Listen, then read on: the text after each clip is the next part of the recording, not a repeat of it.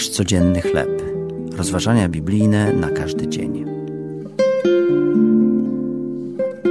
Usuwanie grzechów. Tekst autorstwa Dixon na podstawie pierwszego listu świętego Jana, rozdział 1 oraz 2. Kiedy przy naszej werandzie obok węża do podlewania zauważyłem kwitnący mały pęd, zignorowałem go, uznając go za nieszkodliwy. Po kilku tygodniach, jak się okazało, mały chwast urósł do rozmiaru małego krzewu i zaczął opanowywać nasz cały ogród. Jego łodygi pochylały się nad chodnikiem i wrastały w różnych miejscach. Poprosiłam męża, aby pomógł mi wykopać dzikie chwasty wraz z korzeniami, a następnie zabezpieczył nasz ogród środkiem chwastobójczym.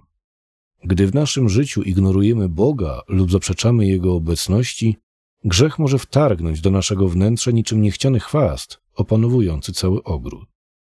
Nasz Bóg jest święty i nie ma w sobie żadnej skazy. My jako Jego dzieci jesteśmy natomiast zobowiązani i wyposażeni do stawiania czoła grzechom, abyśmy chodzili w światłości, jak On sam jest w światłości. Uwolnienia od grzechów doświadczamy poprzez wyznawanie ich i pokutę, ponieważ mamy orędownika u Ojca, Jezusa Chrystusa, który jest sprawiedliwy. On to dobrowolnie zapłacił najwyższą cenę za nasze grzechy, oddając swoje życie nie tylko za nasze, lecz i za grzechy całego świata. Gdy Bóg zwraca nam uwagę na nasze grzechy, możemy się ich wypierać lub unikać za nieodpowiedzialności. Kiedy jednak szczerze je wyznajemy i okazujemy skruchę, Bóg usuwa nasze nieprawości, które szkodzą naszym relacjom z Nim i z innymi ludźmi.